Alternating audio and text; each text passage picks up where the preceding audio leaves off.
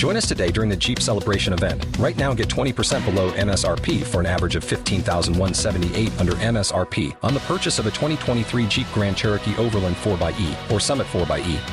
Not compatible with lease offers or with any other consumer incentive offers. $15,178 average based on 20% below average MSRP from all 2023 Grand Cherokee Overland 4xE and Summit 4xE models in dealer stock. Residency restrictions apply. Take retail delivery from dealer stock by 4/1. Jeep is a registered trademark.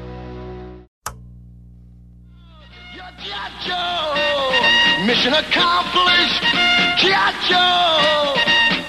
G.I. Joe and G.I. Joe Adventure Team Helicopter, each sold separately. Cholesterol levels of many Americans are too high, but for a group of people in New Jersey, cholesterol went down. They joined in a total dietary program to reduce cholesterol. Less fats, lean meats, egg and cheese substitutes, and highly polyunsaturated foods, including Promise margarine. Promise is highly polyunsaturated. The results? Their average cholesterol level went down. Down significantly. And Promise tastes like butter. Promise. Mission Log, a Roddenberry Star Trek podcast. Episode 83. The Infinite Vulcan and the Magics of Magus 2. From Star Trek, the animated series.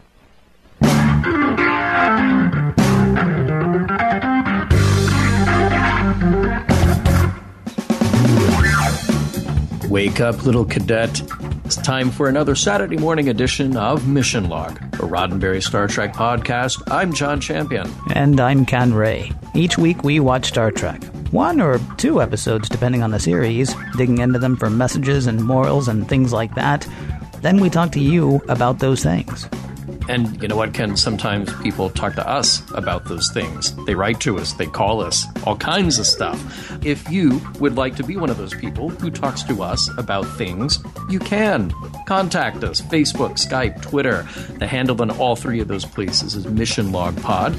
You can email us at missionlog@roddenberry.com. You can even call us at 323-522-5641. Remember, we may use your comments on an upcoming episode of Mission Log. But remember, kids, the phone is not a toy, so be sure and get your parents' permission before you do that. This week, as the computer let you know a moment ago, we will take on the Infinite Vulcan and the Magics of Magus 2. But before we do that, John will take on trivia. Awesome. Ken, I figured that this would be a good episode to talk about kind of the writing dynamic that went into Star Trek, the animated series. The Infinite Vulcan was written by Walter Koenig. And there is sort of a very involved and mostly very well-known story about how Walter Koenig was not hired to be part of the cast of Star Trek, the animated series. Leonard Nimoy is given credit, and rightfully so, with really going to bat for all of the secondary characters. So the fact that we have Nichelle Nichols and George Takei on the show is definitely credited to Nimoy fighting to have them as part of the show. The one person who didn't make that cut was Walter Koenig, right. Sad to say. Yeah. Well, and the guy who played Call. Right, I know you miss him. I know you do. I do.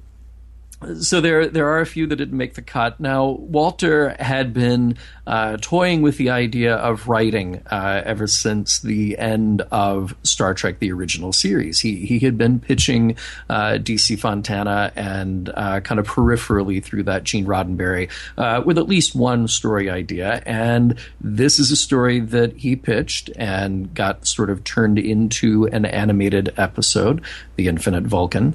And it's sort of, some people look at it as, well, this was sort of the second prize. You know, here, well, since we didn't hire you as an actor, here's the second prize you get to write. It is worth pointing out that Walter had wanted to write and had been getting his feet wet in writing already. So it was kind of a nice thing for him to be able to segue into that, with Star Trek being one of his first sold shows. But as we'll see, Walter went on to write all kinds of other stories. And definitely go look at his credits on IMDb. He's got all kinds of stuff that he has written. Also worth pointing out that Walter actually auditioned for the role of Caniclius in The Infinite Vulcan, he did not get the role. That's kind of odd. Odd and maybe strange. Insulting. Yeah, I exactly, and I think that he might agree with you.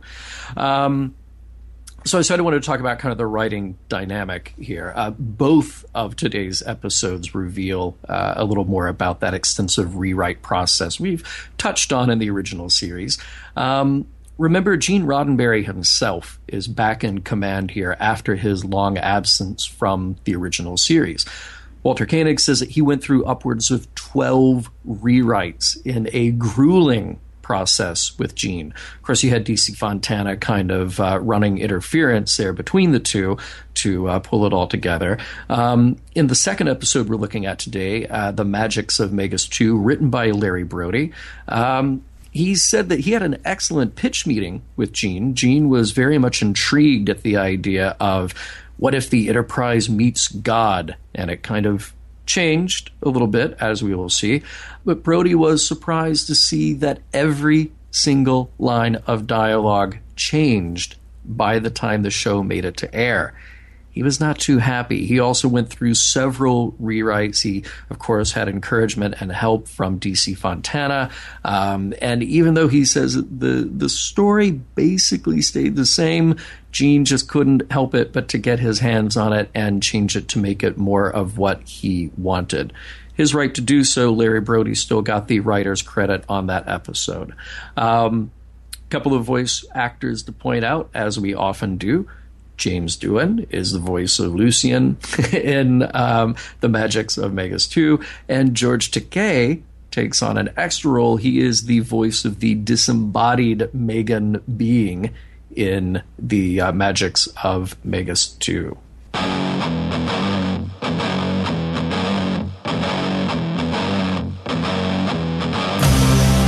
Cartoon number 1, The Infinite Vulcan.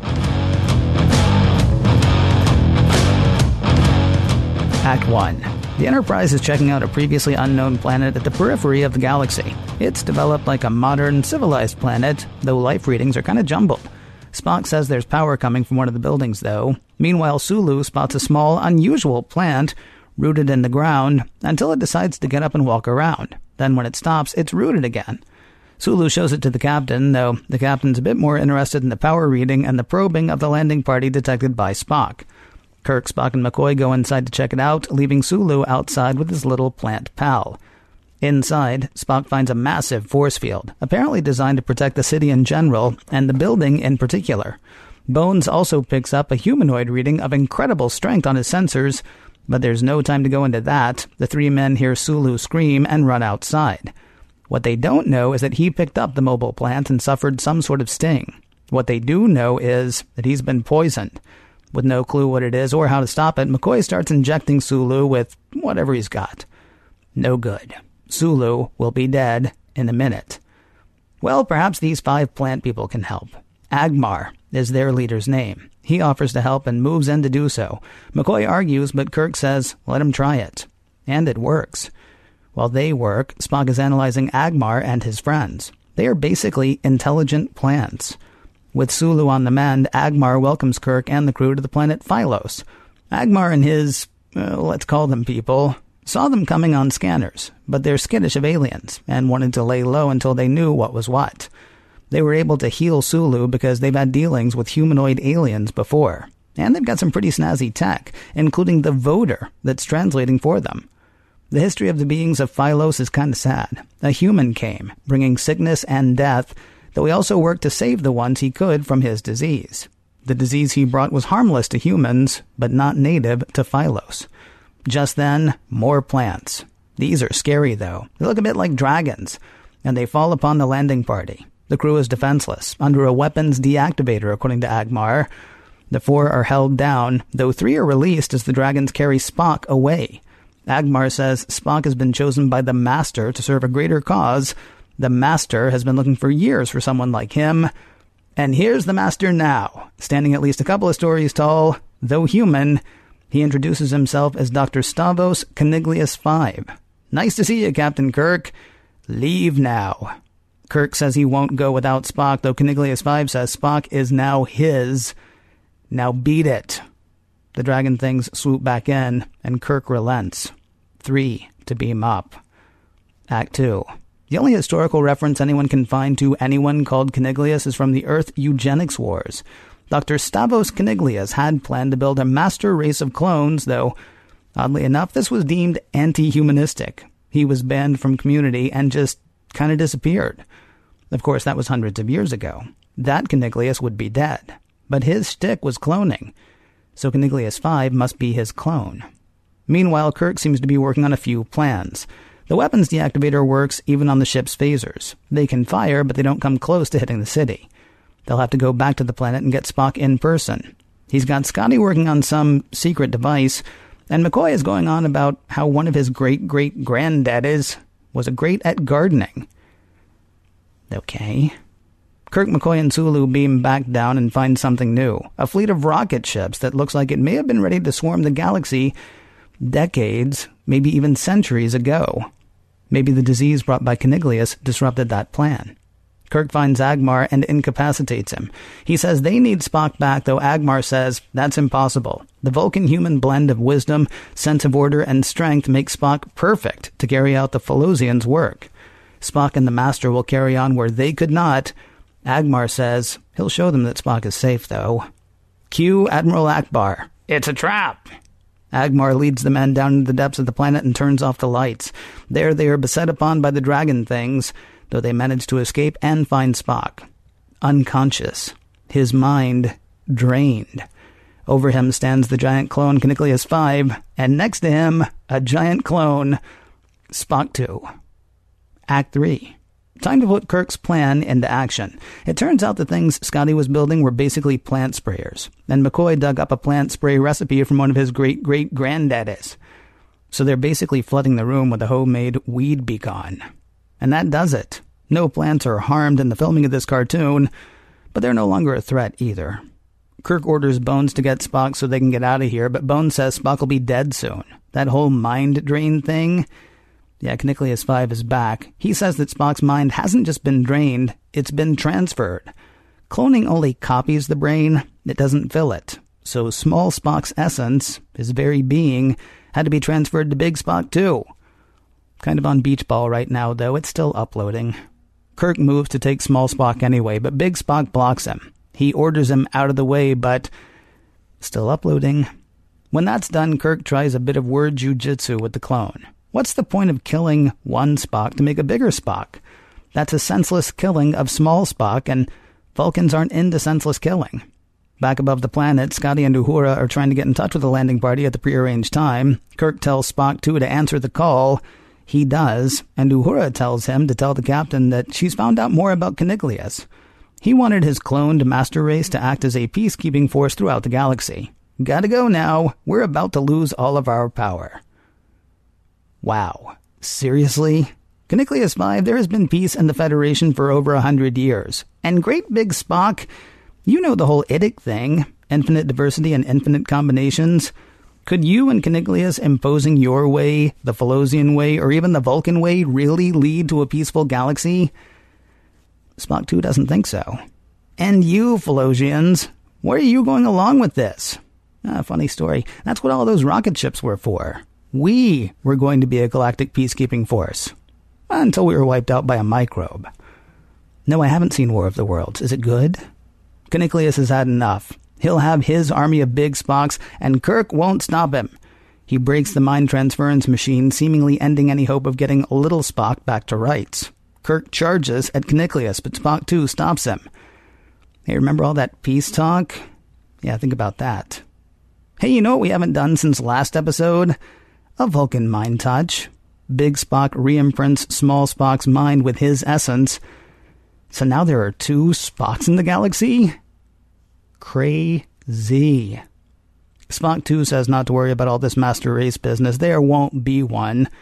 Nor will there be an army of Spocks. This gives Caniglius a bit of an identity crisis. If everything he was supposed to do has already been done, what's he supposed to do? Spock 2 says they can try to help the Felosians rebuild their race and society. Wanna? Kirk says that sounds good, as does Kniclius. Kirk says he'll let the Federation know what they're up to. He thinks they'll be cool with it. The end. Ken, Yeah. I love asparagus. I was very excited about this episode. I'm wondering why we've never seen that costume at the Oh man, at any convention. And I'm thinking about it. Convention. I'm thinking yeah, about I think it. you should. Yeah, I think about basically every time we come across a new alien, though. I'm like, that's what I'm going to be. Right. And then I show up with no costume and just stand around and talk. By which I mean drink. By which I mean talk. It is another one of those great advantages of animation that you can animate anything. You say, no, if we're going to make it alien, we're going to make it totally alien, and we will have walking asparagus. Yeah, why wouldn't we? Yeah. Yeah. Definitely more effective than that giant walking carrot in Lost in Space. Speaking of plants, that little plant that infects Sulu at the very beginning. Yeah. First of all, I would just stay away from any plant that gets up out of the ground and walks toward me. I would not think it is cute. I would not reach down. But again, Starfleet teaches people to do touch, taste, experience everything that you can on an alien planet. Yeah. They're very lucky he didn't put it straight in his mouth. They are. That little plant is called the Retlaw. You get it? No. Get it? It's Walter. Spelled Oh, backwards. look at that. Uh-huh. Yeah. Uh-huh. And he administers a little sting. Yeah. Yes, he does. He does. That's kind of an odd thing. I don't think I would name it after me if I were doing that, but that's just me. Plus, who wants a plant called Neck? No, right. Exactly.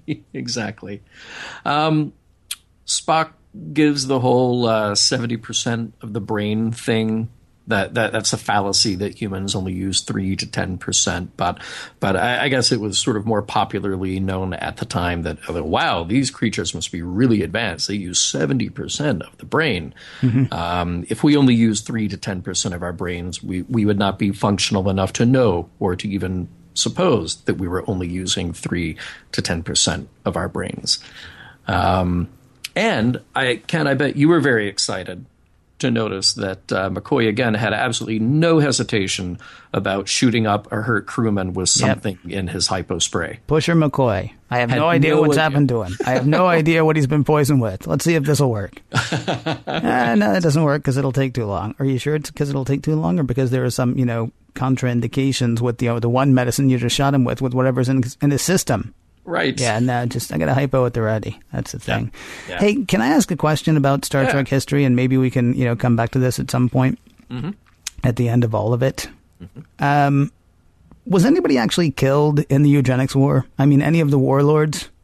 Right. Because Khan got away. Yeah. And, of course, Green didn't necessarily get away. Green was reproduced probably on the planet, although maybe it was Green. We could never really say in the one with Abraham Lincoln and right. And the not Savage infinite Curtain. Vulcan. Yes, the Savage Right. Curtain. Thank you very much. The first Vulcan, maybe the premier Vulcan, but not the infinite one. Yeah, and then they just seem to get away all the time. And now here's Kniclius. And I'm also a little weirded out by there are times, especially in Space Seed, where they're all sitting around talking about the eugenics warlords, right? Yeah. And to the point that Scotty is always like, Khan always seemed like the cool one to me. I mean, so they can name them. Right. And yet they come across a clone of one and they're like, Kniclius, doesn't ring a bell. Was he maybe not a warlord? Was he just like a war duke or something? Right. Like not quite as good, left early because everybody was like, get out of here. Yeah. Because that's really all that happened. He was banned from Community is what they said. Which is basically like excommunicated, it sounds like, or sent off planet. Yeah. But not killed. No. Just sent away. No, I have to wonder about how that whole thing works, because it seems obviously these people are considered to be very dangerous, right? In one way or another. And okay, so maybe we give ourselves points for not just killing them, right? But we are going to great lengths to pack them up and get them out of the way. Only to be found at some later date by somebody else, where the problem might even be worse. Yeah. So, let's hope that doesn't happen sometime in the future. So that's some bad thinking. But I'm glad you mentioned it. I mean, it is our old friend eugenics that we've dealt with a few times in Star Trek.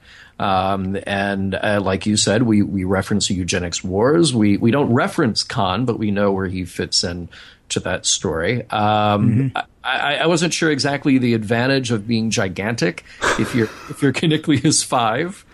And immediately Spock 2 also gigantic. No, I get the advantage of having Spock 2 be gigantic. You've got to feel kind of like like you stick out a bit if you're Caniclius 5, right? Mm-hmm. Well, yeah, he wants a friend. Right. So, and a friend your size, because he's got the plant friends, but, they're kind of tiny. Mm-hmm. So Spock 2, let's just go ahead and jump him straight up to that size. I will say the one reason I can see, they are building, theoretically, a galactic police force. Right. You want that to look impressive. Right? Well, yeah, true. But you also need to fit into the places that you are policing. Well, there's a problem. That's true. So you need to build giant spaceships, and then when you end up at, say, Earth, you can't even take a meeting with somebody. You might honestly just be giving them a bigger target to hit. Yeah, right. Yeah, that's right. Yeah. Well, he is the fifth clone. There might be a little. You saw Multiplicity, right? Yeah, well, right. Yeah. Yeah, there might be a little bit of a problem. A copy of a copy of a copy after a while. Yeah. It is interesting that you go back to Space Seed. Khan offered order. That's what he says. I offered them order. Caniclius offered peace. Only he seems to be offering it in the same way that Khan wanted to offer things, which was under threat of painful rule. Well, except I got the impression that Khan... here's the thing. Okay, so Caniclius wanted a master race, and then he changed it once he got to the plant planet of wanting it to be a master race of peacekeepers. Mm-hmm. Khan offered order, but I never heard him say anything about we want to keep everybody in line. The impression that I got was, the weak will be weeded out by Khan, which is a bit different than at least Caniclius 5's plan. Yeah. Forgive me. I actually wondered whether Caniclius 5. Well, when Caniclius showed up, was that his plan, or did his plan change? Because he felt something for the Felosians that he had accidentally killed. I got the impression that the plan had not changed, that the plan was always the same, because remember, Kirk said basically, okay, the things you are referencing might have happened 100, 200 years ago. So your perception of how things work may be based on bad information. So I got the impression that the plan was still the same. Well, he said I just got the impression that his sense of what's going on in the rest of the galaxy was the same. We're not really given to know whether his plan is exactly the same. Either way, his plan is his plan when we find him. I was just kind of curious if his plan changed, because it's kind of weird, right? That, he shows up with the exact same plan that the plants have. Mm-hmm. One of them must have, and yet they both say, no, that was my idea. Right.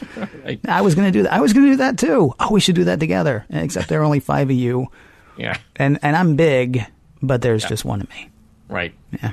I have to say that, I really I thought of you quite a lot while previewing this episode, the many times before getting to today's show, that, for a cartoon, again, a Saturday morning cartoon, we're in some deep existential territory again. Mm-hmm. We've got these shades of Spock's brain, with the idea of Spock's brain being used again, and his is the perfect mind, and actually the perfect package with his Vulcan and human physiology, and then we get the whole idea of knowledge and sort of identity being separate from the meat or the structure of the brain, because we've got to get that information from little Spock to big Spock and then back to little Spock again through some sort of transference. And then we have this whole idea, this whole concept of maintaining a kind of immortality through genetic duplication. We're already on the 5th generation of Caniclius, although maybe not perfect. As you said, the movie Duplicity maybe spells that out better. Multiplicity. That's right. There were many Michael Keatons, and God knows we need more Michael Keatons. But then we have this idea that the original is dead once the duplicate is made. Yeah, and in another episode, you might have had an argument between Spock and Kirk about that. Kirk is, I mean, this does go back to Spock's brain, and I want to say there was another episode as well where which one was it, where Spock basically got transferred into somebody else? Or you think about Sargon and all of his people? No, Yeah. I can't remember exactly. Okay. But I know we've had this argument before of Kirk not understanding that Spock is Spock no matter which body Spock inhabits. Mm-hmm. Now, that's not a technology that we have today, but in the, the alien races that Kirk keeps bumping into, that is a technology that they have. Yeah. But he's like when he's standing there saying to Big Spock, does it make any sense to kill little Spock? This is a senseless killing. I would think Big Spock would say, I'm not dead. Right. Because it's still me. No, I mean, I'm not in that body anymore. I'm in this body. Now, of course, they do solve that fairly quickly by doing the Vulcan mind touch back onto him. I will say, I do begin to understand as we watch more of the animated series. I understand why Gene Roddenberry might not want this to be canon. Not because it's not quality. Yeah. But don't tell J.J. Abrams that there is a giant Spock out there as well. Right. Okay. Right. Now, maybe that was disrupted by the timeline thing with Nero and all that stuff, but how many Spocks are we going to end up with? Yeah, that's what I'm saying. So I can there are threads, I mean, all through the original series, there are threads that never get sort of woven back in. Yeah. But then if you add in all the ones from the cartoon, I can sort of see, if for nothing else but housekeeping, I can see why he might not want it to be canon. Again, I would maintain that a 50-foot Spock is kind of useless. Like, even if you know that you got one somewhere, really, what are you going to do with it? Because you can't even sit him at a table. You know? Well, you need a big table. Yeah, well, and then you're on the tiny end of the table in your tiny little chair. It's just it's a mess. Yeah. It's a mess. But hey, at least we got a shout out for Idik. Yes, we did. In this episode, a nice little explanation of Idik. So I'll give them props for that, even though we now have a 50-foot Spock on the loose somewhere in the galaxy. I will say there was one other thing that occurred to me. I kind of got a tiny bit of Scotty Caniclius combo on this. So how do you mean? Caniclius 5 is doing his whole thing of like, well, this is the way the world is. This is the way, society is. This is the way the galaxy is. And I'm going to keep working on this. And Kirk says, yeah, it's not really like that anymore. And Caniclius is like, no, it is. I know it is. And, he's willing to wreck everybody, to do what it is he thinks he needs to do. Scotty is supposed to call Kirk, right? And he ends up expending almost all of their power. He basically concentrates all of the power on the Enterprise in this one beam so that they can dig down deep into the planet so he can get in touch with Kirk. Right. And nearly strands the Enterprise. Yeah. There's a little terrier quality to both of them at one point that I'm wondering, I mean, Scotty is smart enough to go, maybe it's not worth wrecking the whole ship. I could send another guy, I mean, that seems to me it might have been that's not a big theme in the episode. It's more like I was just watching it going, oh, well, great. Scotty's standing up for what he believes in. But I mean, this is even worse than I mean, he's just really, he's jeopardizing everybody's life to get a message through. Ah, that's really true. Yeah. And there might be another way to send the message. Skywriting, for example. Well, except they're down below the. Yeah. No. It struck me. It struck me as a little troubling that he was willing to risk the whole ship for that. Well, other than learning a lesson about not risking the whole ship, any other lessons that you might have picked up? I know that there were some that I picked up that I thought were kind of interesting to grapple with. But in summary, any lessons from the Infinite Vulcan for you? Lots of stuff to consider. Would I say a lesson? I don't know. I mean, there's a Stephen Colbert had a great comment one time about George W. Bush. He said, "This is a man who will believe on Wednesday what he believed on Monday, and it doesn't matter what happened on Tuesday." There's a little bit of that with Caniclius. I mean, thinking that and deciding and then being so headstrong, or again, with the whole thing with Scotty too, thinking that and being so headstrong and deciding that there's no other way to do things but the way you decided a long time ago. That's one lesson in there. I mean, don't assume that the way you had it, the way you had it in your mind is always going to be the way. Maybe step back and re-examine new ideas every now and then. That's probably the chief one that I got. What about you? Well, I'm like you. I think there were a few interesting points to ponder, not necessarily a you see Timmy moment, but the theme here, the idea of the peace under iron-fisted rule is no kind of peace at all.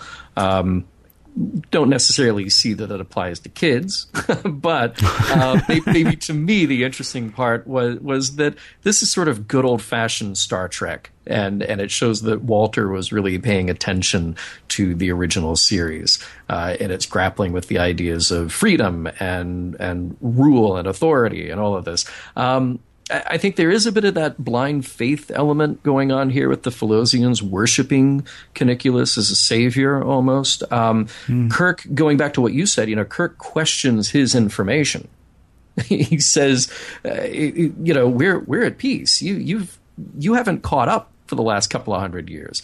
And then the Philosians reject any possibility that Caniculus could be wrong.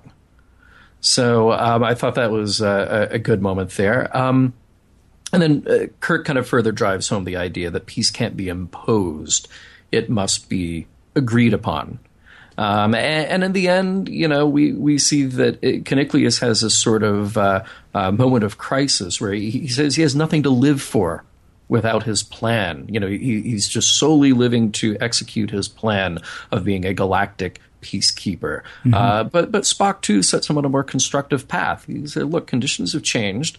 Let's do something positive and constructive. Let's help the Philosians. So I thought all of those were good ways to sort of put a happy spin on the story, even if there isn't a really touching message for an 8-year-old. But when that 8-year-old grows up and he's grappling with things about imposing peace through iron-fisted rule, then maybe he'll give it a second thought. I will say, I would love to be on the transmission between Kirk and Starfleet and the Federation. Hey, guess what? We found one of the eugenics warriors. No, it's cool. He's like 50 feet tall now, but don't worry about it. He's got a hobby. So, right. Oh no, still cloning. But don't worry. I'm pretty sure it's going to be fine this time.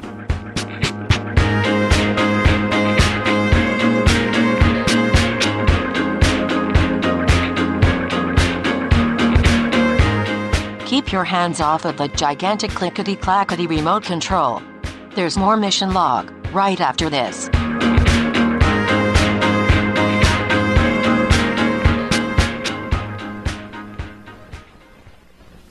Ready? Activate! Wow! Look at the stars! You can turn your room into a planetarium with a Star Trek intergalactic projector. Enterprise approaching Big Dipper. Accurately shows all the constellations. These cards help you identify them. Enemy craft from Jupiter. While these light beam pointers let you play Star Trek like never before. Runs on 2D and 2 AA cell batteries, not included. Star Trek Intergalactic Projector comes with light beam pointers and identification cards by Mego. And now, back to mission log. Cartoon number 2. The Magics of Magus 2.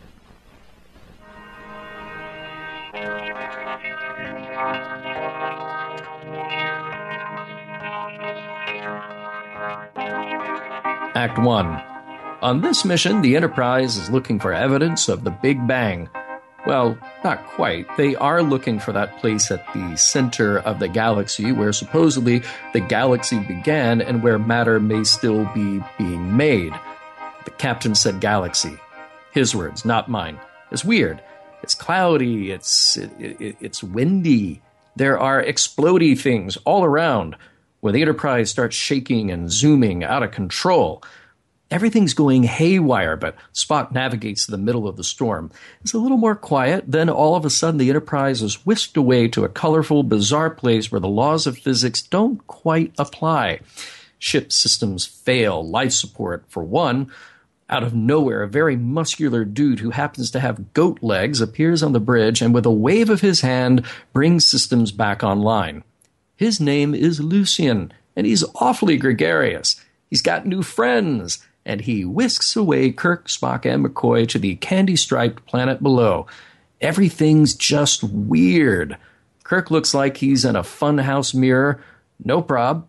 Lucien zaps him back into a more familiar form in order to sit out the commercial break.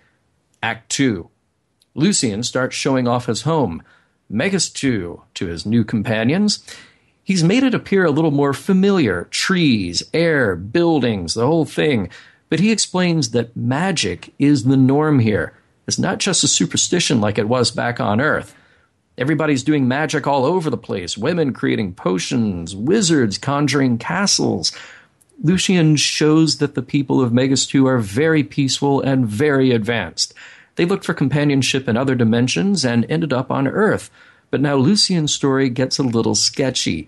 He won't tell too much about how his people fared on Earth, and suddenly he hides them back on the Enterprise as if their presence on Megas-Tu is a danger. Spock starts playing around with the idea that while in this universe, everyone on board can exert a little magic. A few incantations and one pentagram later, Spock is moving the pieces on a chessboard with his mind. Everyone is in on the trick. Sulu conjures up a lady. When Lucien reappears, he chastises the crew for making themselves known, and the disembodied voice of one of the Megans starts threatening the Enterprise crew. Something about how this time they will pay. A flash of light later, and the crew find themselves in the stockades at Salem, Massachusetts, circa exactly the time they don't want to be there, which is when witches were being executed. Act 3. Now everything becomes clear about why the Megans left Earth. Asmodeus, the prosecutor, fills in the parts of the story that Lucien left out. When his people came to Earth, their powers were either exploited or looked upon with fear. The Megans were called devils and warlocks, and the people of Salem took things another step by killing them outright. They returned to Megas-Tu when they could, but let's just say that when you see your fellow Megans executed, you develop a long-held grudge against Earthlings. So begins the trial for what to do with these interloping humans. The Megans don't want to hurt the Earthlings, and Spock is called to speak in defense of them. Lucien is first on the stand. He has an affinity for humans, as he likes their curiosity and generally gregarious nature. He says the Megans are too insular, whereas the humans are born explorers. Kirk is a little more pointed. He says all it will take is a scan of the ship computers to show how far humanity has come since the days of the Salem witch trials. Asmodeus accepts this, but then he turns the tables on Lucien for bringing these dangerous humans, and surely more to follow, into their world. He is condemned to the Phantom Zone. Well, not exactly, but it's like a solitary prison. Kirk tries to step up in his defense, but Asmodeus gives the big reveal we all knew all along, that Lucien is the devil. And Kirk just brushes it off like he did with Apollo, that he's not interested in legends. He's interested in this living being. Kirk finds the whole treatment, well, inhumane, and he challenges Asmodeus with some magic of his own. He also throws a little of that famous word jujitsu his way, explaining that their cruel and unusual punishment will make the Megans just as bad as the humans they hate. Want to trump even that? Kirk is losing the battle, but he said he'd give his life to protect Lucien, who is innocent. Aha! We have a breakthrough moment. Now Asmodeus and the others are impressed, and everyone is let go. The whole thing, even that last bit, was a test that humans would live up to their words. They did, and the Megans offer an open hand to Kirk and the rest of Earth. Spock brings it all home with something a little poetic.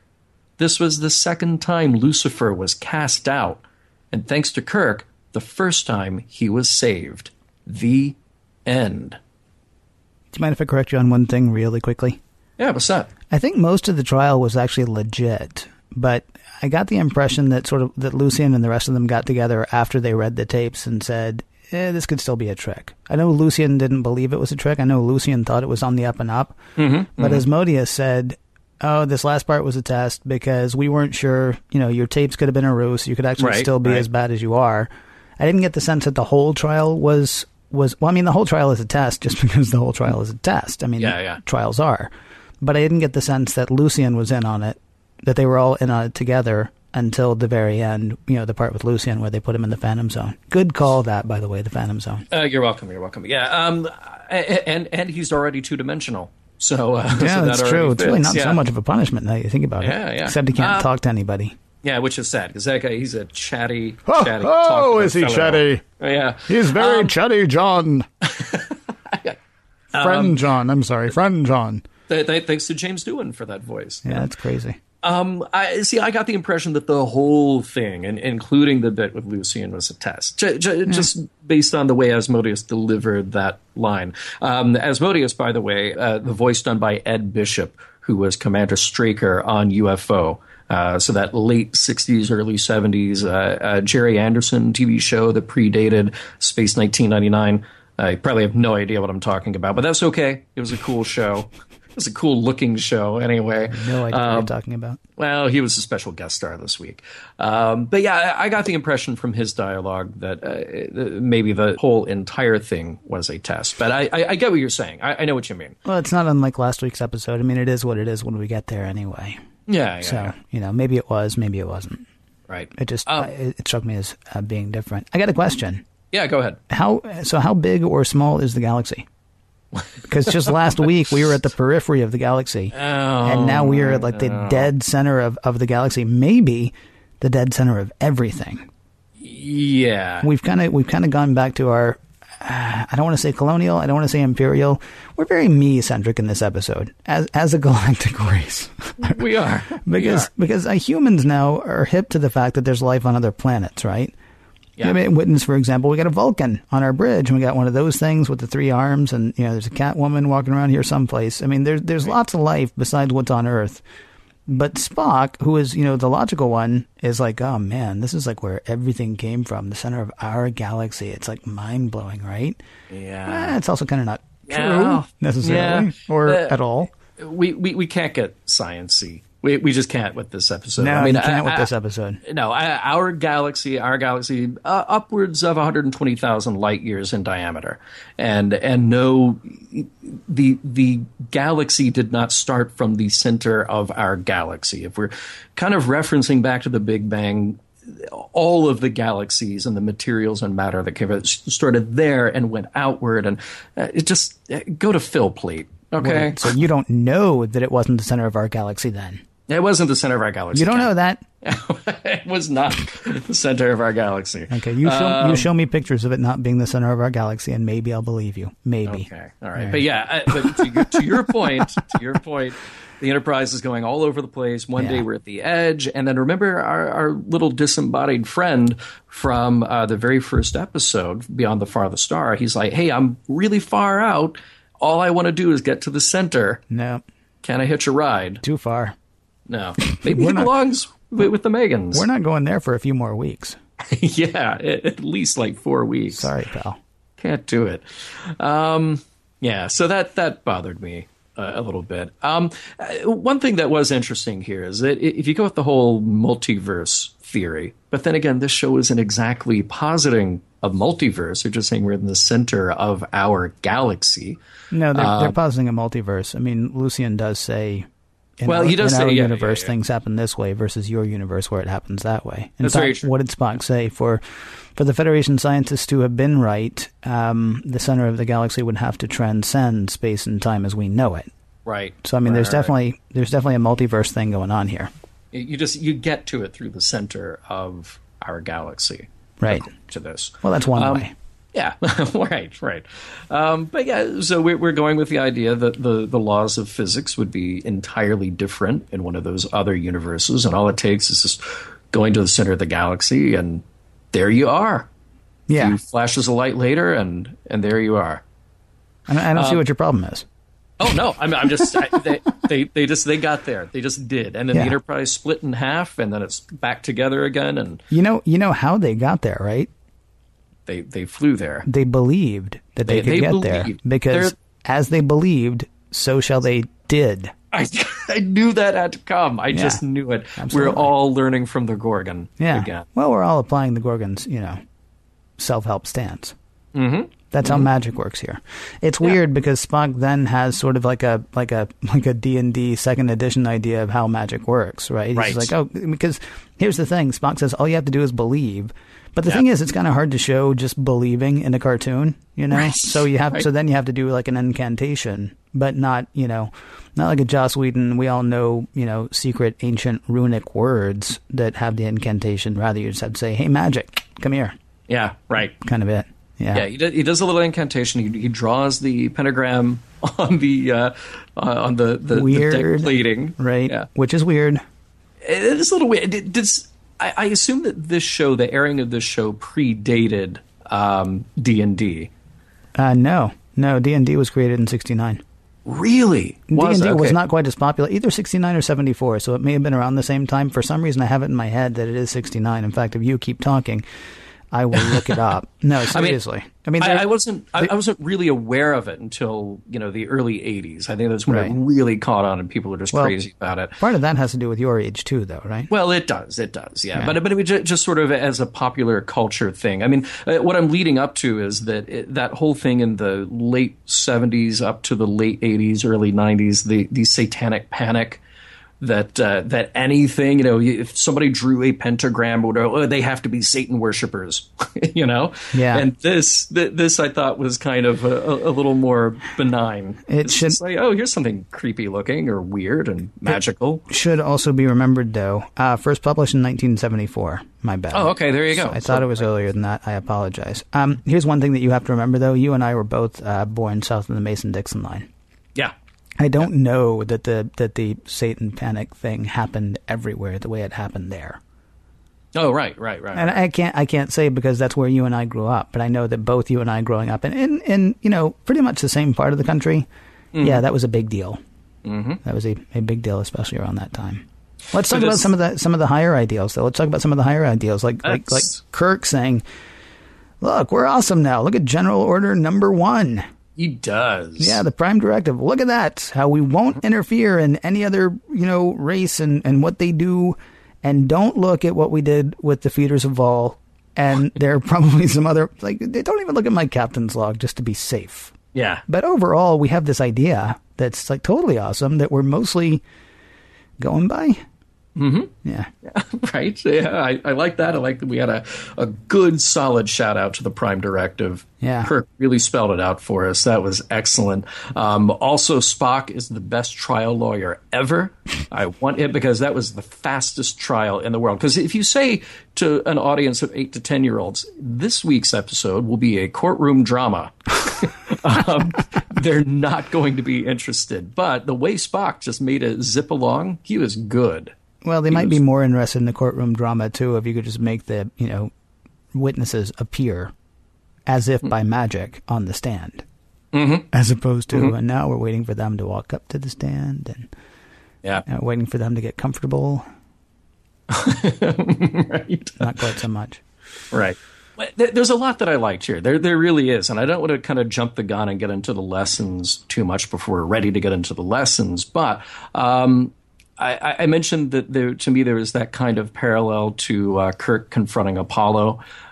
Kirk tells Lucien, regarding Lucien, what he says to Asmodeus, we're not interested in legend. I see Lucien as a being, as a living being who should have some rights here. And he's willing to lay his life on the line to do that. And it kind of goes back to our whole discussion, our ongoing discussion about what's so great about the Corbomite maneuver. Again, Kirk just stepping up to the plate saying, here's the ideals that we hold, and I'm going to show you how important those ideals are. I will fight a losing battle to defend those ideals. Right. That's kind of nice. And then I think the other important thing here, that Kirk calls out the Megans for acting out of fear instead of thought or respect. And very pointedly says, you will become as bad as the thing that you fear by going down this path. And there they have.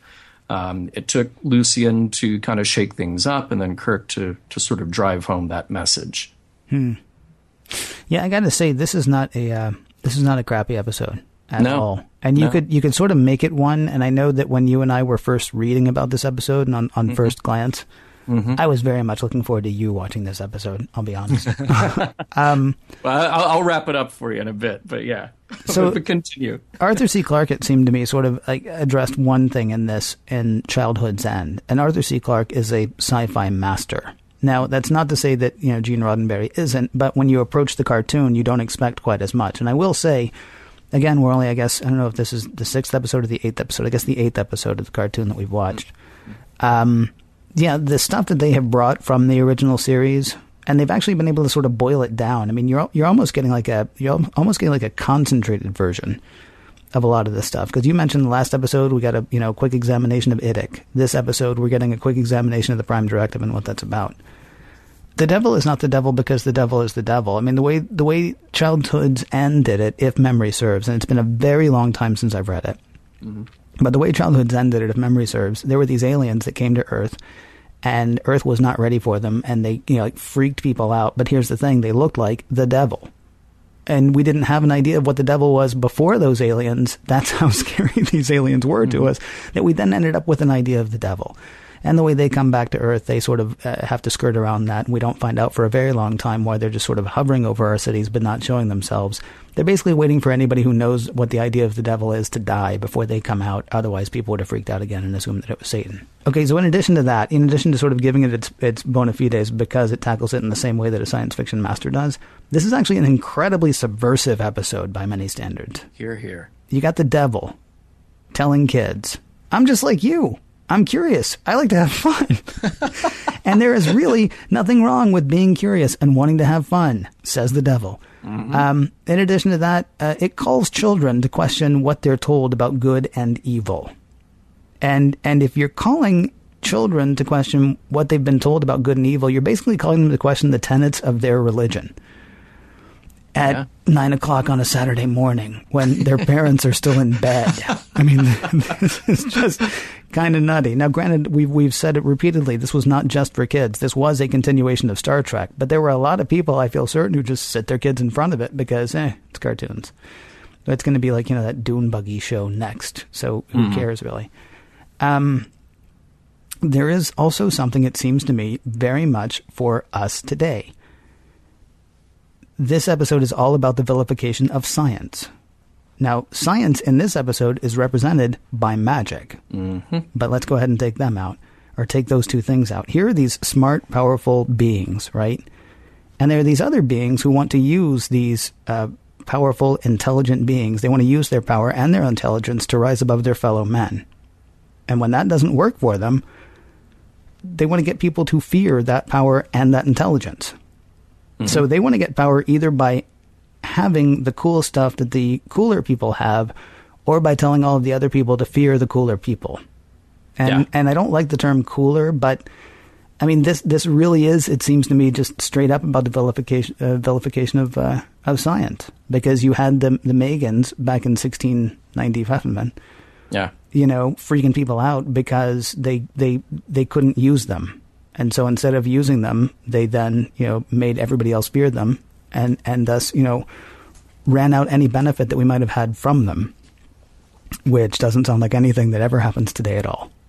Right. Not at all. Yeah, you're absolutely right. When you and I looked at the kind of the initial synopsis, and I think just on first glance, they go meet the devil. I think we both kind of rolled our eyes, and then we got to watch this a few times, and I really appreciated the story here. As I said earlier, Larry Brody pitched this idea, and Gene Roddenberry was always fascinated with the idea, well, what if the Enterprise crew meets God? Well, we can't quite do that on a Saturday morning. But, and this is a theme that Gene Roddenberry would come back to later. We will talk about that when the time is right, when we get to that. But what we can do is explore the idea of a mythological character, this place in the guise of the devil, which is kind of funny as well. Okay, well, we can't talk about God on a Saturday morning, but we'll put the devil right there in front of you and talk about that. But then Kirk does the same thing that he did to Apollo, where he humanizes and demystifies and takes away sort of the supernatural element of that and says, this is a being. And this is a being that was misunderstood, and our placement of that being was misplaced. So now we're going to undo that. And this is how we look when we are more advanced and more able to accept that there are things in the universe that we can learn rather than fear. And I really like your take on that as well about science being represented by the magic of this other world. Or this other universe. I thought that kind of hit the nail on the head of something that I was trying to formulate and didn't quite get to. And they set you up for that when Lucian says, you superstitiously call it magic. Mm-hmm. I mean, so he's blowing off the idea of magic. I mean, they just keep using that term, it seems, because that's a term that, the crew of the Enterprise is going to get. Yeah. It's a term that we understand, but in their universe, they just simply have different rules. Right. And those rules can be learned and exploited in that other universe. Yeah. All you have to do is believe you can believe them. Right. Yeah.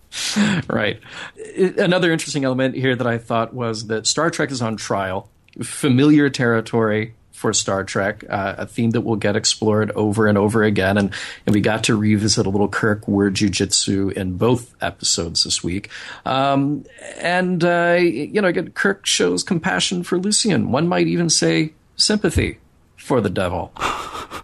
I had to, Ken. I had to. I've been waiting. I'm going to have that in my head. You will. That's so. I'll probably have that in my head until next week. We're not ready there, though, are we? Are we there yet?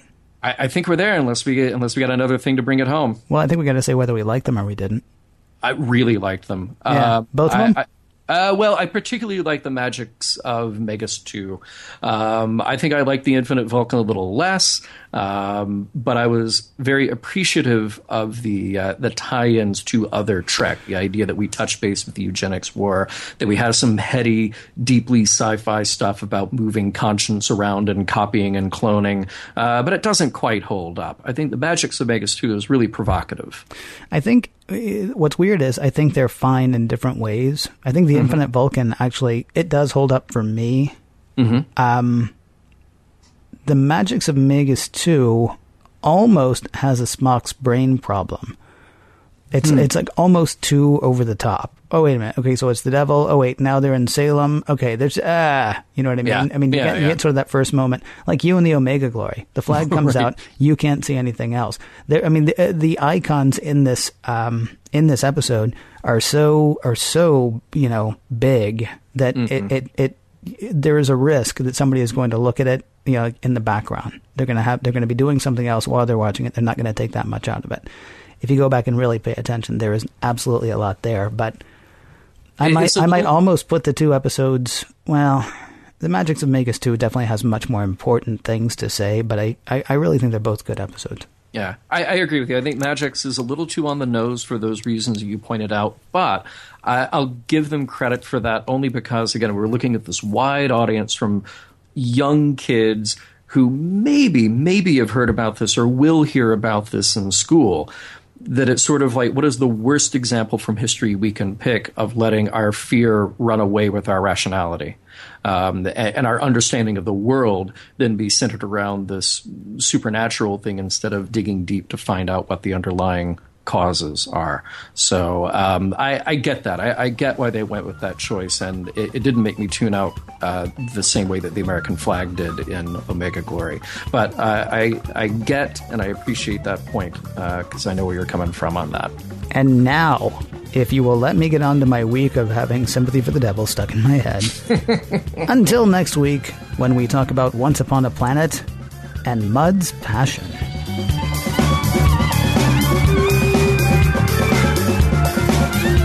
Music for Mission Log provided by Big Organ Trio. Find their self-titled album on iTunes. Additional music provided by Warp 11, online at warp11.com, and from the album Messages by Key Theory, free to download at kitheory.com. Okay, boys and girls, fun's over. Time to take down that pillow fort. I am not kidding.